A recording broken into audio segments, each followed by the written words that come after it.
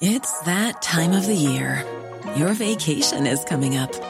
You can already hear the beach waves, feel the warm breeze, relax, and think about work.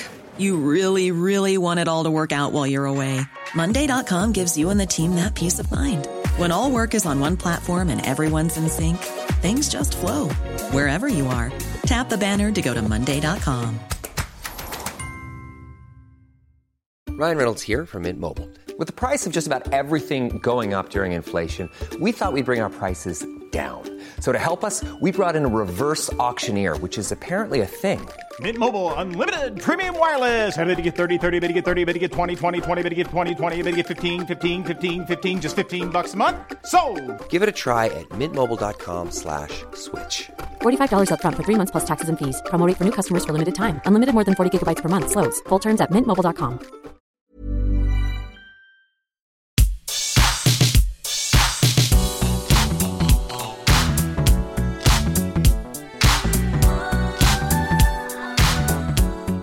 Hello everybody, welcome to the What Culture Gaming Podcast. I'm your host Scott Tilford, joined by Josh Brown. Hello Scott Tilford. Hello, the other Last of Us watcher in the office right now. We grabbed each other and we ran in here together to talk about The Last of Us Season 1.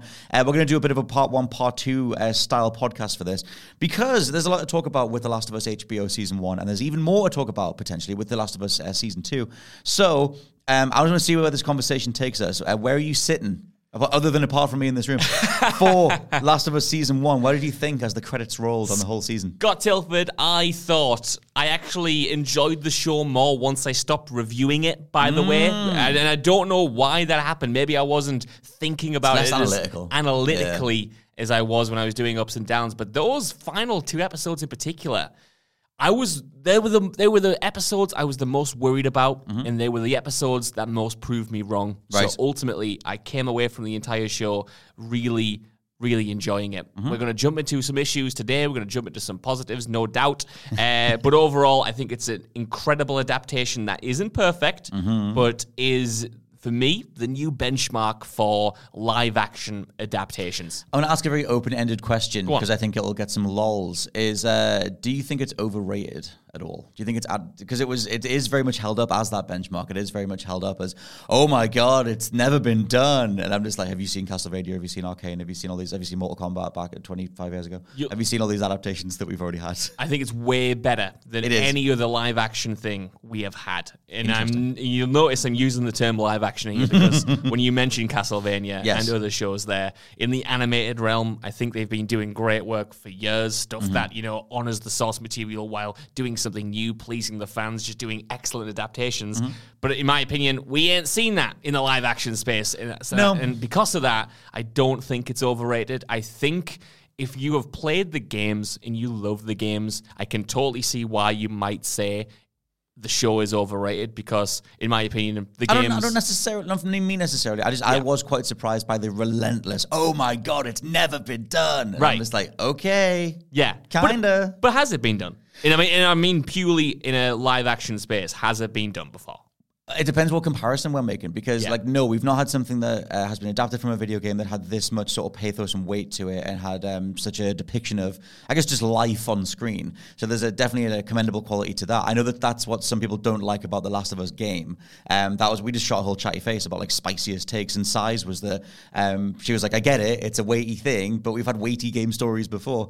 So maybe I'm just feeling a little bit of that in terms of, because for me, if we're talking about the quality of an adaptation, then it's like, have we had a good adaptation that matches the soul or the creative intent of the story, whatever potential of the original? So then I would point to things like the Castlevanias, the Arcanes, the original Mortal Kombat movie. Like, it's cheesy, but Mortal Kombat's a cheesy B movie. Like, that's just what it is. So, like, to me, it was always like, it just felt like people ignoring what had been going before. But you're right, there's something with this much weight or whatever had never been done. Honestly, man, I think even the good live action stuff like Mortal Kombat, like the first Resident Evil movie, I would say they're overrated, in my opinion. Right. Like, the original Mortal Kombat, I love to bits for its cheesiness, for its B-movie quality, but I don't think it's a good movie, if that makes sense. You know what I mean? Like, it's a cool adaptation. I love that it exists. But if we're talking, like, in terms of pure quality. This is the most well-made one of them. Like, it's actually like, it's genuinely technically proficient. It's very well acted. It's beautifully shot. Like, those are things we've never had before. That's what I mean. Like, if it's a case of, can you offer this to anyone and will they love it?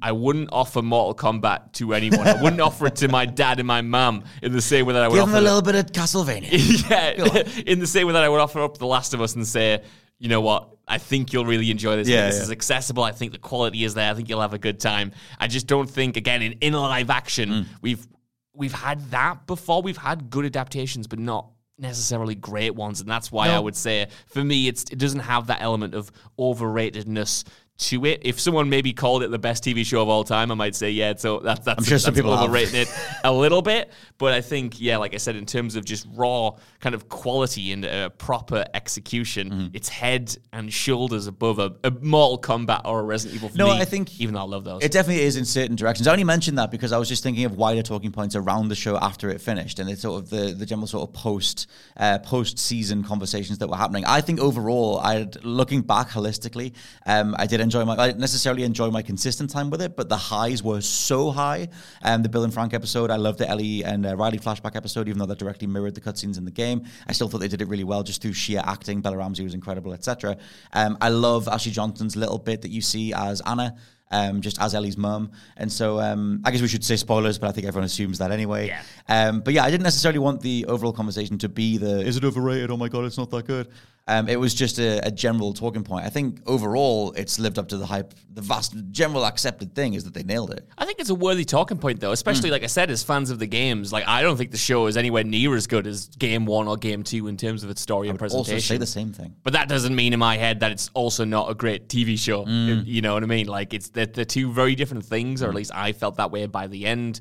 And they both have strengths and weaknesses that sometimes are kind of mutually exclusive, and the depictions of the characters in particular, I think, are very different, but good in different ways, or at least I thought by the end of it. So it's definitely a case of, I think, I prefer the games. I still think the games are the peak version of this story, but that's not to say that this isn't a great adaptation. It's kind of like, I'll always go back to like The Walking Dead or something, where they're just kind of slightly different in the two versions of the same thing that are good in their own ways. I think what's interesting in that regard as well, before we'll get to like specific overall subject matters and stuff, like topics in the show, there's a thing about that idea of like, because obviously the game, it's like 20 hours long, maybe 25 hours long if you really take your time or something. So you spend a lot of time with Joel and Ellie, and you really feel when certain things happen, you really get to feel like you know them. And that idea of, I think a lot of the, oh my God, it's overrated, oh my God, it's not as good as the game, etc., gets hung up in the fact that you just cannot fundamentally translate that time over unless you did do the first game as a couple of seasons, and maybe when they get to Jackson is the end of the first season or something, and then you do a whole build up to them going to the Fireflies or whatever.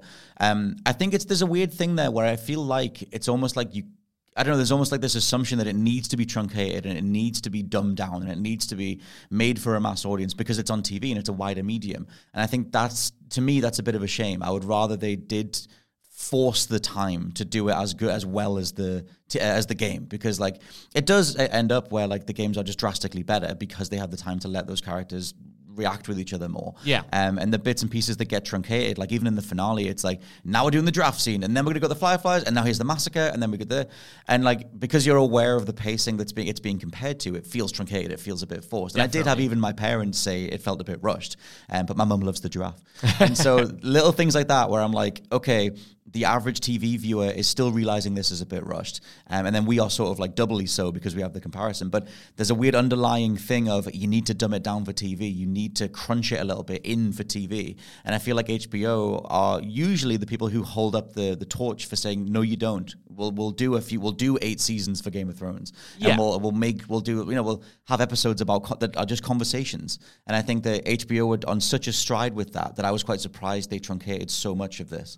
It's interesting, right? Because I don't think when you look at other HBO shows, they are similarly, kind of like weighty, and they take their time and they allow the characters to breathe.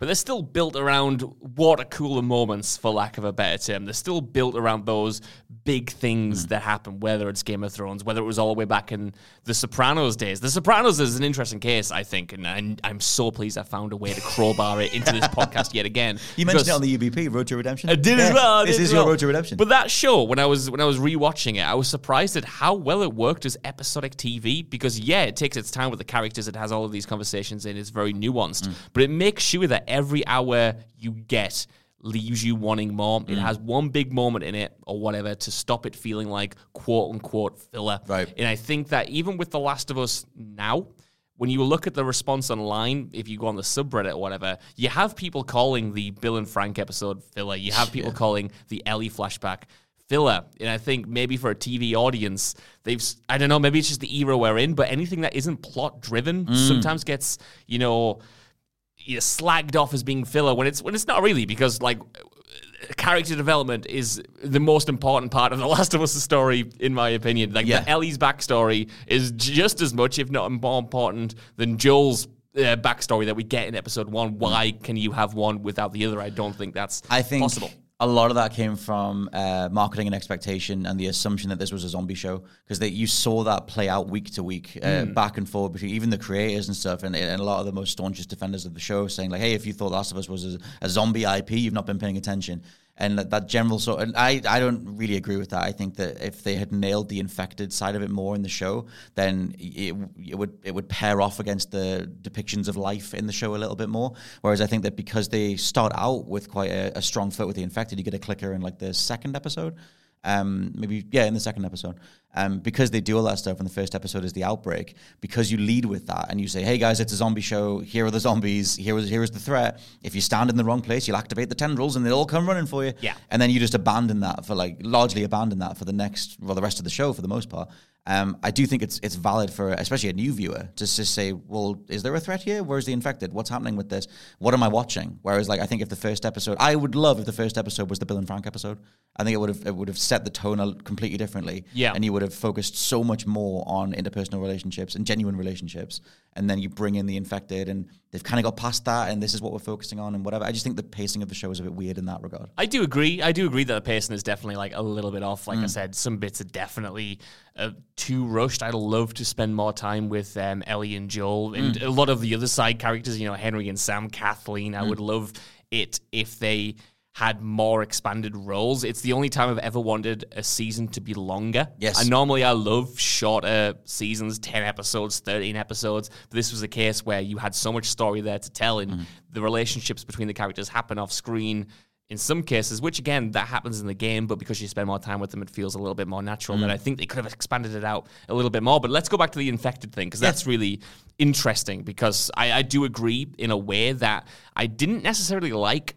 I liked a lot of what Craig Mazin said about the show and the game, but one thing I kind of thought that he might have got wrong was that he kind of was really eager in really like kind of doubling down on the idea that a lot of the gameplay in The Last of Us's game was just superfluous and didn't add much to the actual impact of the story. And while I think he's absolutely right that, some stuff definitely wouldn't have translated, and I'm glad they cut it from the show, including Joel falling on the rebar, or even like the water near flooding at the end of the game, or the tank chases around the, where's that, Pittsburgh? Yep. Like, that wouldn't have really translated to a show. But to get rid of all of that stuff wholesale, I think, one, misses a fundamental part of the appeal of The Last of Us, and that's that action set pieces are part of its identity because a story is still being told there. And two, that a lot of story can be told in those action sequences. Like, I didn't want loads more action, but I think the David episode, for instance, would have benefited if you did even just get a couple of minutes sequence with Ellie and David defending themselves against the infected, because that works in the game, not just because it's cool to play, but because it shows you Ellie trusting David through gameplay. And surviving by herself using Joel's skills. And surviving by herself. Well, surviving by herself, but also not surviving by herself, because she doesn't have David there to help, but definitely helping and learning. Yeah, slightly before that, like being able to put the bow and arrow shot and like sort of like knowing that she needs to do something because her guardian is passing away. Totally. And in that scene, you also get the moment where, David reveals he has a second gun, which as Ellie and as the viewer makes you trust him more, because you think, well, if he had the gun the whole time, he could have just turned it on Ellie when she had a gun against him. And I think by removing that action scene in particular, you then remove part of the story. And that was a kind of source of contention for me, that I wasn't one of those demanding more action in every episode, because I do think there's a lot of threat still there for the infected. But at the same time, I didn't like how Craig Mason just kind of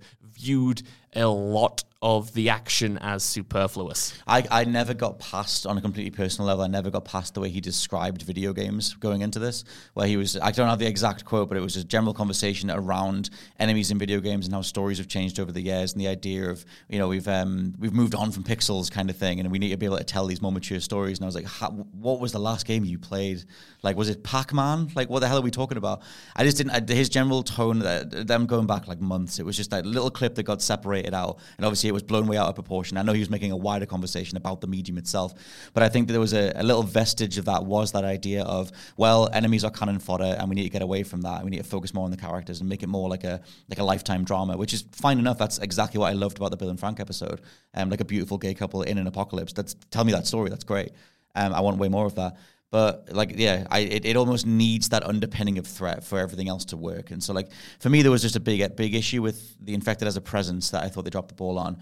Especially when you've changed them enough to have that idea of stepping in the wrong place, activating them. I think that's a cool wrinkle to what we already had. Yeah. And then just wasting stuff, in my opinion, like Kathleen or even David, or even that whole bit where is it Jonathan Pierce or Jeffrey Pierce who plays Tommy in the game? I'm not who's entirely sure. Kathleen's right-hand man, and he goes through a door and you see the ground move.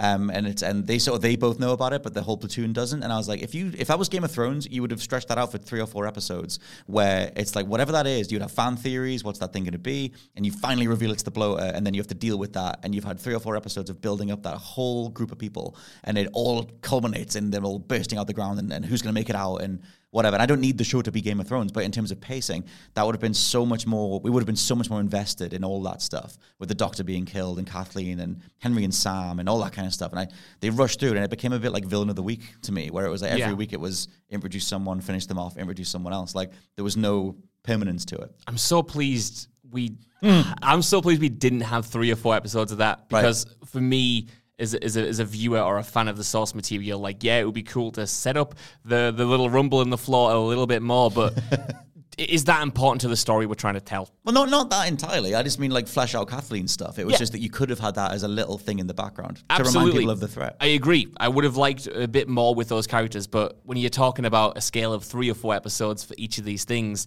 I do worry that it would dilute the entire point. And I think the point is, Ellie and Joel, their progression, how do these characters impact them? It's nice to see the wider world, but when do we get kind of like bogged down in that? When do we lose the core thread, which is, in this case for this season, it's the idea that, like, love can corrupt, like this idea that you will do anything for love, to quote Meat Loaf. And that might not always be a good thing, Yes. To me, if you kind of like then dwell on some plot points for a little bit too long, you might dilute that kind of through line. And that's the only kind of way I disagree, because I do agree with you in theory that I think things should have been allowed to breathe a little bit more, but not breathe for that long. Still keep it like 12 or 13 episodes rather than expand it much longer. No, I think as well, when I said, when we first started saying about, like, once I hit credits, thinking about it holistically, thinking about if you watch all those episodes in a row, thinking about the journey that you literally see them go on in a row, if you watch them more close together, almost if you binge watch it or something, it is way more high octane overall, and there is way more of a threat overall, because the threat then comes from the human interactions, and it doesn't have to just be the infected. It was just watching it week to week where obviously it was a big old conversation online of just being like, where are the infected? Is there that much of a threat is there actually that much to cure right now? It's such a hard question, because I think the pacing makes it feel like the threat isn't there. But when I looked back on it and I thought, why would these people, want to cure the infected? What threat does the infected pose? I kind of ran through and I thought, the infected have killed almost every named character we've seen. They, were responsible for Ellie's entire predicament, killing Riley. They were responsible for killing Henry and Sam. They were responsible for killing Tess. They were responsible for killing Ellie's mother. They were responsible for killing so many characters, Kathleen, Perry, all of those people. And to me, I kind of thought after that, what more could they have necessarily done to sell that threat when you have used the infected to kill off all of these people, all of these core characters, and establish most of these central cast's motivations around people they've lost from the infected threat? Like, what more do you need? At what point does it become a little bit redundant? True. I think for me, it would have just, I don't know, I mean, at some point I could sit down and sketch out what I would have loved to do. And it would be things like having the recurring bump in the ground thing around Kathleen's people, or it would be having some other thing where you're not even aware of the whole tendril thing until some two characters are fighting. Maybe Joel and Ellie are fighting over something. And you could have that whole scene in the cabin where Ellie pushes Joel and says, everyone's left me except you. Or maybe he falls back onto a tendril. I don't know, and it activates something. I don't know. You just some way of reminding the viewer that even though you're having your personal human drama, it is around this whole zombie apocalypse thing.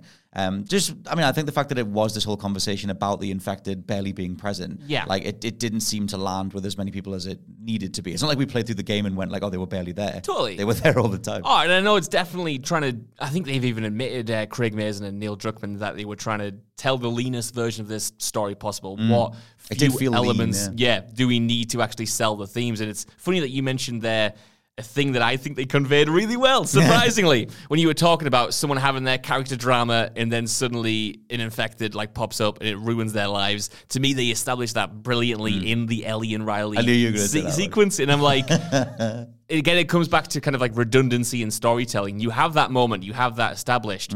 You could completely double down on that and show that happening multiple times. But at what point, again, when you've got 9 episodes, at what point does that become redundant? At what point have you already established that threat? Do you need a little bit more? To me, it was enough, but obviously to some people, it wasn't, and that's totally fair as well. Yeah, we should switch into positive stuff, because I definitely didn't want to be Mr. Aggie complainy man, but I can't hide the fact that some stuff finishing the season, that it just, if I'm going to represent the side of the conversation that was bits and pieces didn't land, let's talk about the stuff that absolutely did land.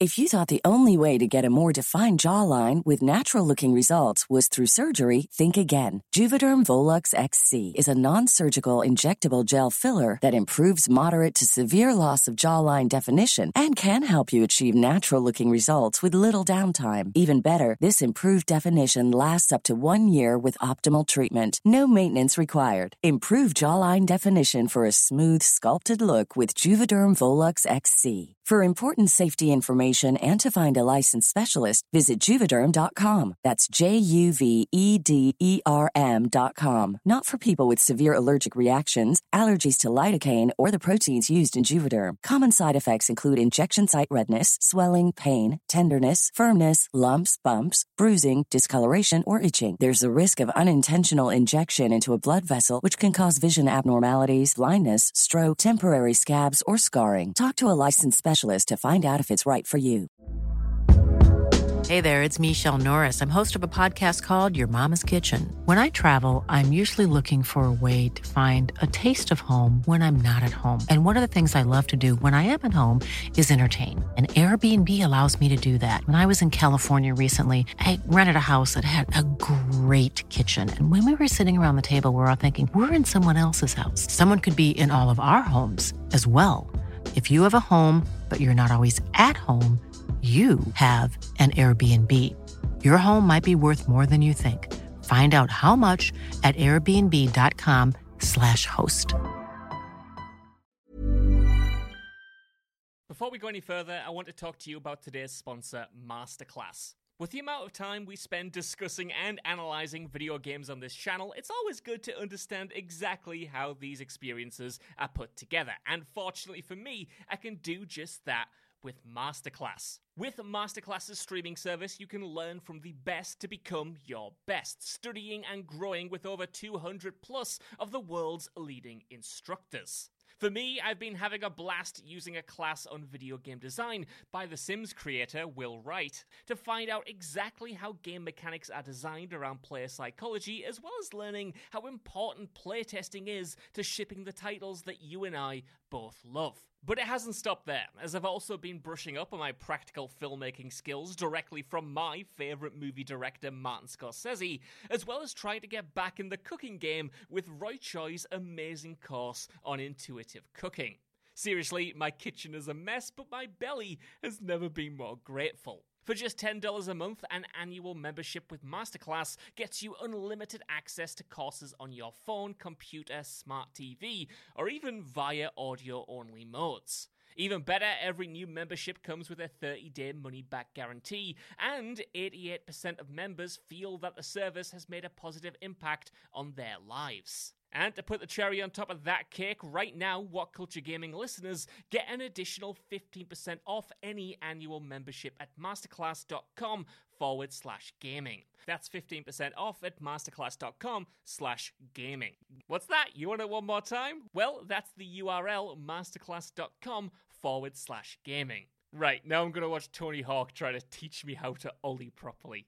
I'll see you all soon. Obviously, the casting's phenomenal. Pedro Pascal and Bella Ramsey have become like national, global treasures over the course of this show rolling out. Can we talk about them right now? Because Pedro Pascal's Joel, I love Bella Ramsey's Ellie, but I think Joel is great because he's so different from the game version of Joel. Like, this Joel he's not softer, but we see him in more vulnerable states. Yeah. And even though that's different from the game, I love that. I think one of my favorite scenes from the show is when he's talking to Tommy and he finally has someone that he can kind of confide in, and he kind of goes on that big emotional speech about his dreams, and you can see him breaking down. And we've never seen game Joel break down in that way apart from when he loses Sarah and then later on in The Last of Us Part 2. Like, you don't see him break down in that way in the first game, and I thought that was like a lovely added wrinkle that Pedro Pascal brought to that character, and the writers, of course, and just shaded that character in a different way, one that I probably wouldn't have wanted if you asked me before the show started, but one I appreciated so much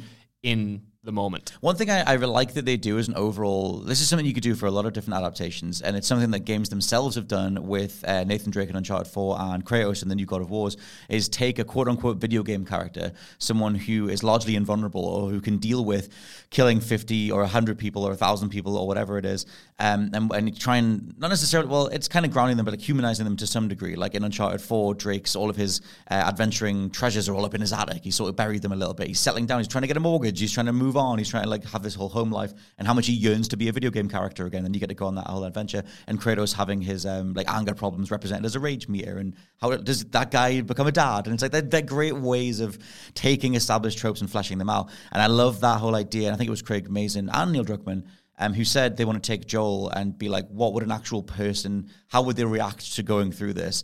Where obviously Joel beats that guy to death right near the beginning, and he, like, you see him heal over the course of like 3 episodes, but he's having panic attacks, he's worrying, he's shaking, he's trying to take all this on, and like kind of realizing he has this connection with Ellie, but also dealing with Sarah that he's never fully processed. I feel like the way he dumps the child's body in the first episode is almost, it's cartoonish isn't the right word, but it's so discordant, it's so over the top. It's so like you're still in the emotional phase of the grief process or whatever. You've not like fully got past that thing yet. And I think that whole thing that they do with him, where he does reference the fact that like, 5 years ago I would have destroyed that guy, when he's talking about one of the bandits. The age of him in the game is 5 years younger. I think he's 52 in the game, 57 in the show. Yeah. And I like that way of like, this is what that character might be in another 5 years. Because it's almost Last of Us 2, Joel, as well, where he is more sort of softer edged. Absolutely. Like, that's another interesting thing for me, exactly what you just said there, this idea that Joel is an older, more broken down guy. Because you could have done that in The Last of Us Part 1, but fundamentally that would have made the game less fun to play, or made more incongruence between the gameplay and the cutscenes if you had an old Joel who's kind of like, struggling in the cutscenes and then shooting, headshotting 50 guys in the gameplay, you know what I mean? It just wouldn't have translated that well. But for the show, because you don't have those limitations or those restrictions or those desires, you can have a Joel who can't hear in one ear and is limping around and would have murdered a million guys 5 years ago, but now is actually more scared that he's not that physically fit and might fail Ellie because he's not the ravenous young buck that he once was. And again, that's another side of Joel that you start to see a little bit more in The Last of Us Part 2, but even then it feels way fleshed out here. And I do think it's interesting and important that we see a more vulnerable side to Joel in this series, just by virtue of having less time with him and Ellie, and knowing how little time we may have with him in The Last of Us Part 2. We will get to that conversation in our Last of Us Season 2 prediction thing. But yeah, and also for Bella Ramsey, I feel like both these characters, when you apply like a holistic view to them, because for most of the first half of the season, maybe the first 3/4 of the season, I thought that Ramsey was playing Ellie a lot harsher than she is in the game. Like, she came across just way more hostile to everything and just being a bit of a dick to like most people who were around her. And I was watching Alana Pierce talk about like is it just me, or is she way more mean than she is in the game? But I love that holistically, once you sort of, you take it in isolation, it's like, well, this version of this character has been through these series of events. Once we start fleshing out her own history and the fact that we see like where she was born and the system she was put into, and like federal schools and being passed around, which the passed around thing was mentioned in the game. Yeah. You literally see Marlene like take her, and that whole thing with, I don't know who's with Marlene at that point, but when they have to execute Anna, and Marlene's like, "Oh, cover the baby's ears," and they don't. Yeah, and it's just like. I think people pointed that out as like, maybe like a continuity error, but I think of it more as like one of the first sounds Ellie ever heard was a gunshot, and it's just, I think that stuff frames her psyche in a way that makes complete sense. And so I also think, just massive shout out to the way that Bella Ramsey acted the more emotionally charged parts of that show, with the when she has to kill David, when she realizes that she's been bitten. Oh man, she channels something that is so primal, like that is so honest and human and raw. I teared up every time, not in a sad way, just in a, my God, that's human reaction. Phenomenal. Like, incredible acting. I don't know how you can see the reaction and the yelp when Henry kills himself that she does, or the reaction to David, or that expert entire sequence, actually, when she's trying to figure out whether she should kiss Riley, and the emotions that she goes through visibly on her face without saying anything, and have that contrasted with the rage she feels when she realizes they're both bitten. Like, every subtle emotion is conveyed unbelievably to the point where it feels real. And like you said, you start to tear up just at the slightest facial twitches.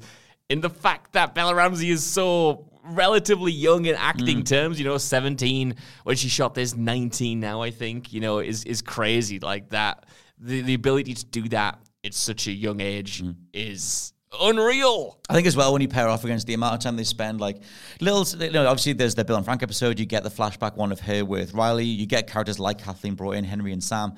One of the other conversations is like, oh, would you have wanted to spend every single episode with just Joel and Ellie? But the fact that they dominated the conversation so much, and like I said, like in real life, Bella Ramsey and Pedro Pascal have become, like I said, these global treasures. Like over the course of the 9 weeks for the show, speaks to how much they've owned those roles in the limited, not even limited, but the lesser screen time that they got. It is just worth shouting out those two as the cast, because I think I remember going into this, I was thinking that they would cast someone more like Caitlin Dever for Ellie or Deva. Because I thought it's that whole classic online thing where you just look at someone who looks like the role in the original source material and go from there. And it was like, oh, Bella Ramsey, that's interesting. She was the Anna Mormont. We know that she has that fire in her, but like we've not seen her, in a whole show. But it just it was perfect. Like you couldn't really do better. And I think her version of Ellie, again, holistically, is so identifiable and is meaningfully different from Ashley Johnson's. Yes. Which I think is so worthwhile. Pedro's Joel is different to Troy's Joel, which is great because it only differentiates those conversations going forward. They're not trying to replace the game. It's just a different version of it. Exactly, which is what I want out this show, and what made the moments where they did just do the game one for one with the cutscenes still interesting. Like early on, and I think you had the similar issue where when they were just adapting the game cutscenes directly, it was kind of the worst part of the show, and I use the word worst relatively there because it was still good. It just wasn't as exciting or engaging as a fan, at least in my perspective. No, I'd back that. As the other stuff that they were doing. But when it went on and we got to stuff taken directly from the game, like with Ellie and David, I thought because the characters, like you said, felt meaningfully different through those performances,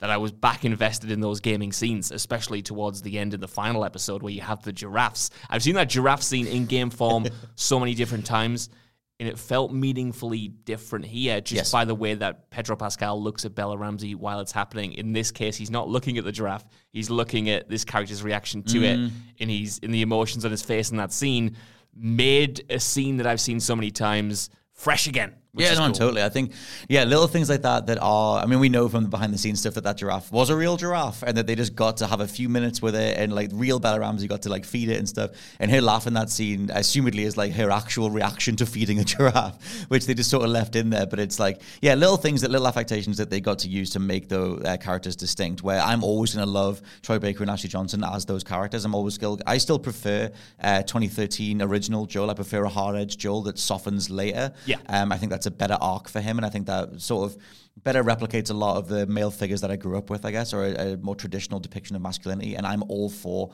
breaking that down over time, so I prefer that a little bit to him being softer earlier, even though I think both are completely valid. But I still think overall that they're just fascinating ways to approach that source material. And the more Pedro's talked about it, the more the entire fandom has been like, he totally gets it. Like, he gets what the character goes through and how to get there. Yeah, man. Even that thing that he apparently added in his big emotional monologue about failing in his dreams, it just the stuff that he adds to it, not just from the performance, but from the writing perspective in that case, just to me indicates that he gets it. He might not know the game in and out. He might not know the game performance in and out, but he gets the core of the story. And I think if you get the core of the story and the core of the character as well, you're going to do a good version of it. You're not going to do a one-to-one imitation, but you're going to get the spirit of what they meant, even if you do change things along the way. Let's talk about some other stuff that they added, because at the beginning in the first, I think it's only in the first 2 episodes, they had some specific flashbacks to, I can't even think what the character's called, but specific scenes showing, there's one scene that's in like the 70s where it's like a talk show. Yeah. What's that dude's name? John someone? He's called John Hannah in real life. John Hannah. I was going to go John Hamm, and it wasn't John Hamm. John Hannah.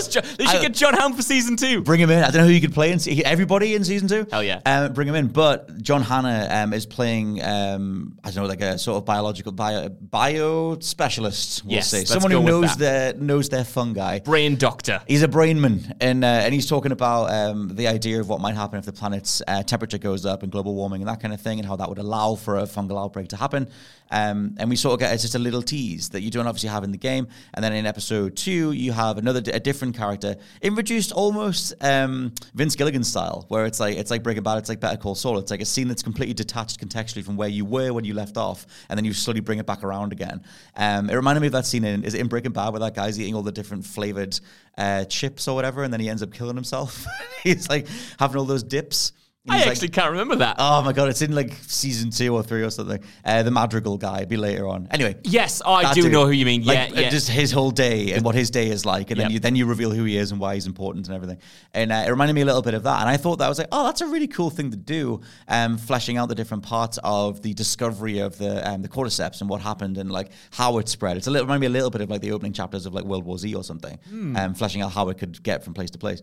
And I thought that was really, really cool. They don't do much with that afterwards, but I think the acting, if we're talking about acting performances, the bit in the beginning of the second episode where the woman, the specialist is being asked, what do we do? And she just says, bomb. Just get rid of everything. Like, you can't stop this. I thought her acting in that bit, that one take where it slowly zooms in and you realize that she can't even hold her little like cup anymore. I thought that was phenomenally done. I kind of wish they did more of that. That was one of my favorite scenes. Yeah. I like the talk show stuff, but I didn't love it. But I loved that. Do you want the news for the talk show for me? I think so too, a little bit, especially as someone who's played the games who didn't need that information. No. I get why it's there. It definitely serves a function. But the second version of it with the female specialist who actually sees the cordyceps up close and personal, phenomenal. And it was the most Chernobyl-like scene in the entire show. Very true.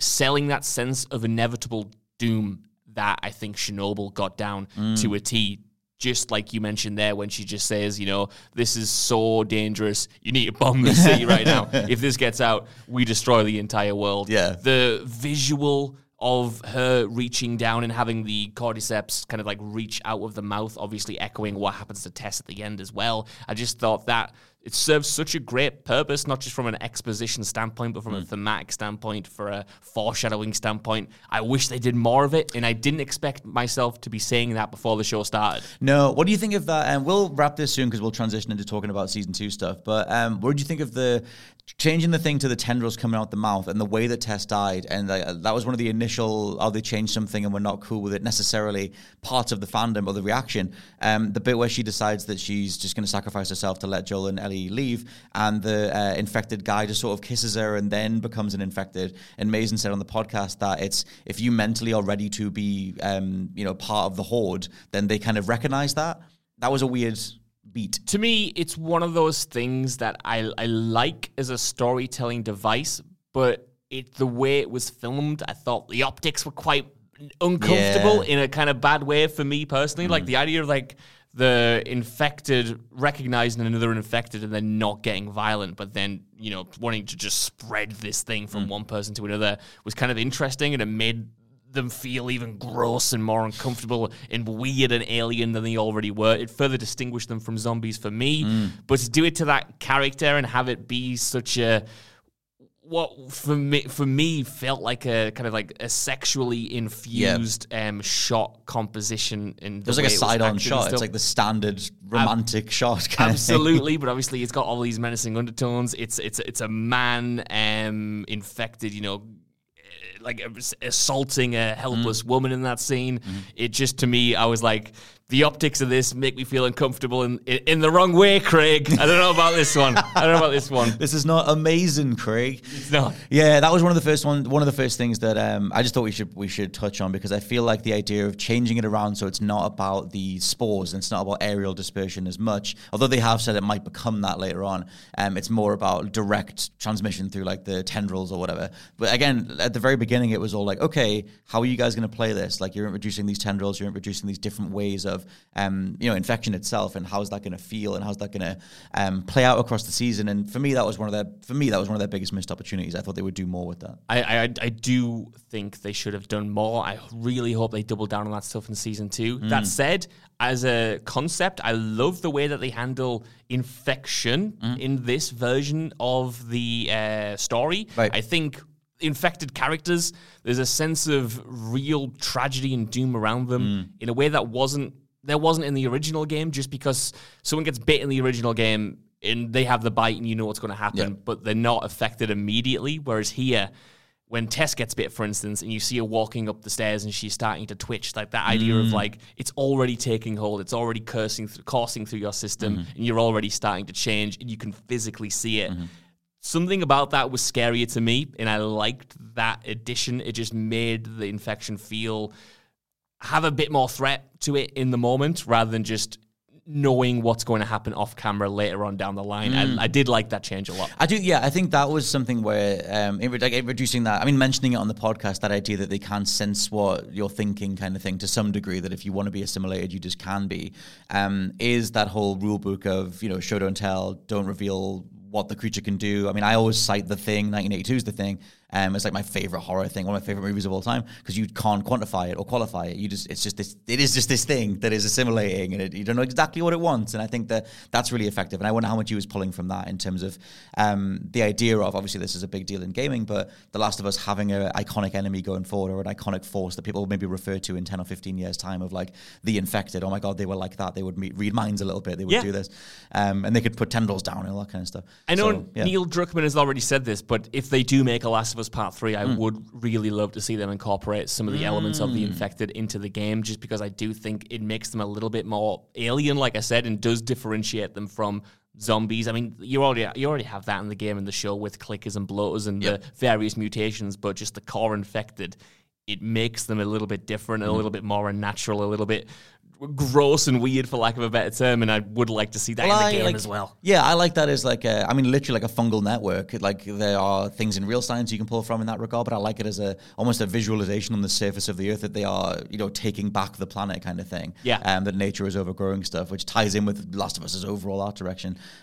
Yes. I know we're going to finish up, and I know we've got so many more things to record today, Scott Tilford, but I don't think we can do a season 1 podcast without talking about the final episode, even briefly, and how they handled Joel's massacre through the hospital. Oh God, the shooting of the doctor in the final with scene. the Game of Thrones opera music. Absolutely. Operatic music. Because honestly, that was the one I was most scared for, because they had scaled back the violence so much.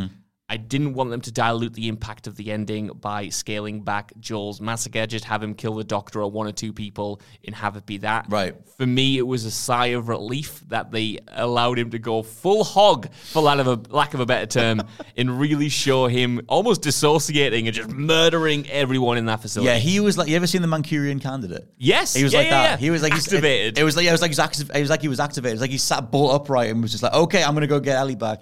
The sort of the super methodical nature of that was I hate the default word of interesting, but I thought like effective. Yeah. I thought effective as portraying him as a monster in terms of the way that he's viewed in Last of Us 2, whereas which is a whole wider conversation on how philosophically open should the end of Last of Us 1 be, where someone is doing clearly bad actions dooming the rest of humanity, but invoking that idea of like, but you'd probably do the same thing. And that crossover being the most fascinating part of how Last of Us 1 always ended, by showing him sort of more robotic and completely devoid of humanity, and not just doing it out of emotion, and doing it more methodically and more, like I said, more robotically.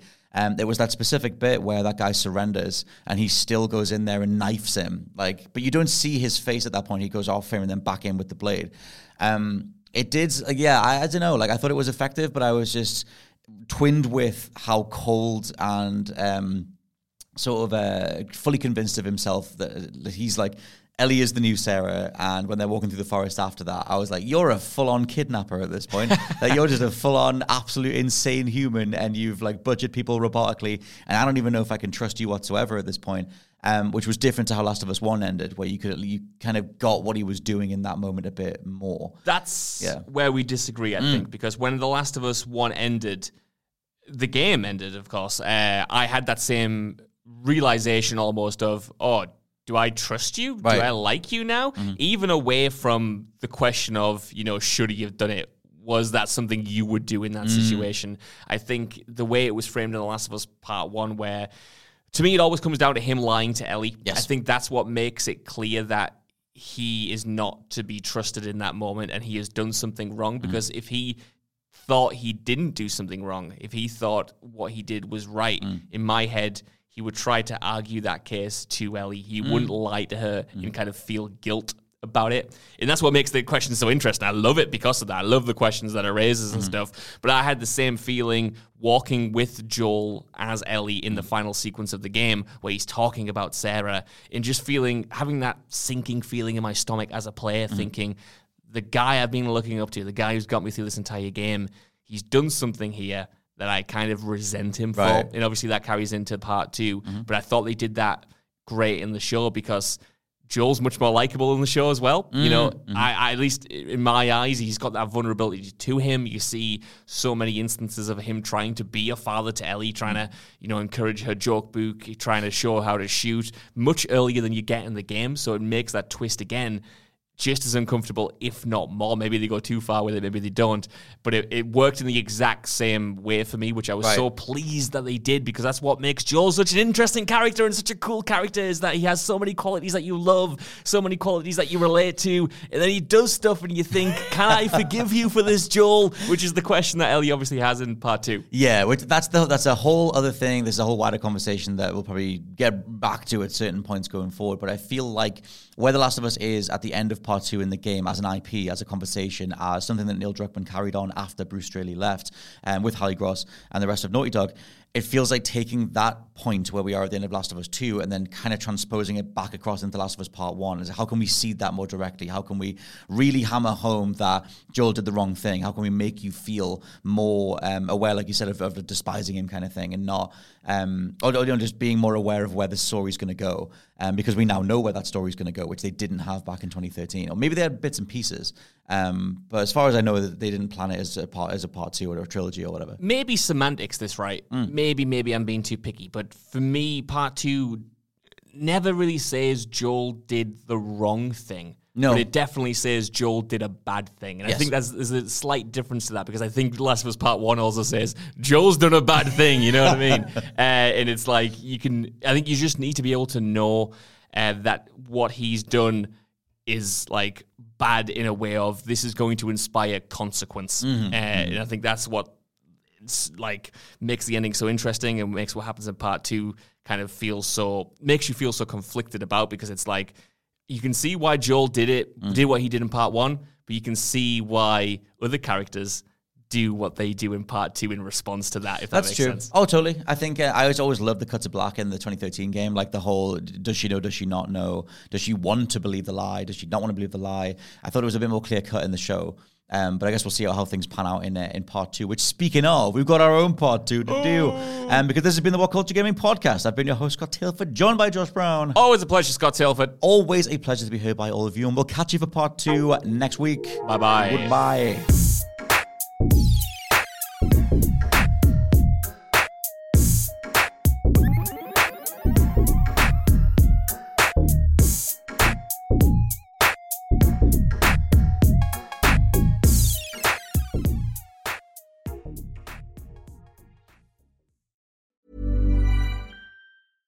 Small details are big surfaces. Tight corners are odd shapes.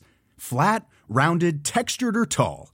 Whatever your next project, there's a spray paint pattern that's just right. Because Rust-Oleum's new Custom Spray 5-in-1 gives you control with 5 different spray patterns. So you can tackle nooks, crannies, edges, and curves without worrying about drips, runs, uneven coverage, or anything else. Custom Spray 5-in-1. Only from Rust-Oleum. Even when we're on a budget, we still deserve nice things. Quince is a place to scoop up stunning high-end goods for 50 to 80% less than similar brands. They have buttery soft cashmere sweaters starting at $50, luxurious Italian leather bags, and so much more. Plus, Quince only works with factories that use safe, ethical, and responsible manufacturing. Get the high-end goods you'll love without the high price tag with Quince. Go to quince.com/style for free shipping and 365-day returns. Hi, I'm Daniel, founder of Pretty Litter. Cats and cat owners deserve better than any old-fashioned litter. That's why I teamed up with scientists and veterinarians to create Pretty Litter. Its innovative crystal formula has superior odor control and weighs up to 80% less than clay litter. Pretty Litter even monitors health by changing colors to help detect early signs of potential illness. It's the world's smartest kitty litter. Go to prettylitter.com and use code ACAST for 20% off your first order and a free cat toy. Terms and conditions apply. See site for details.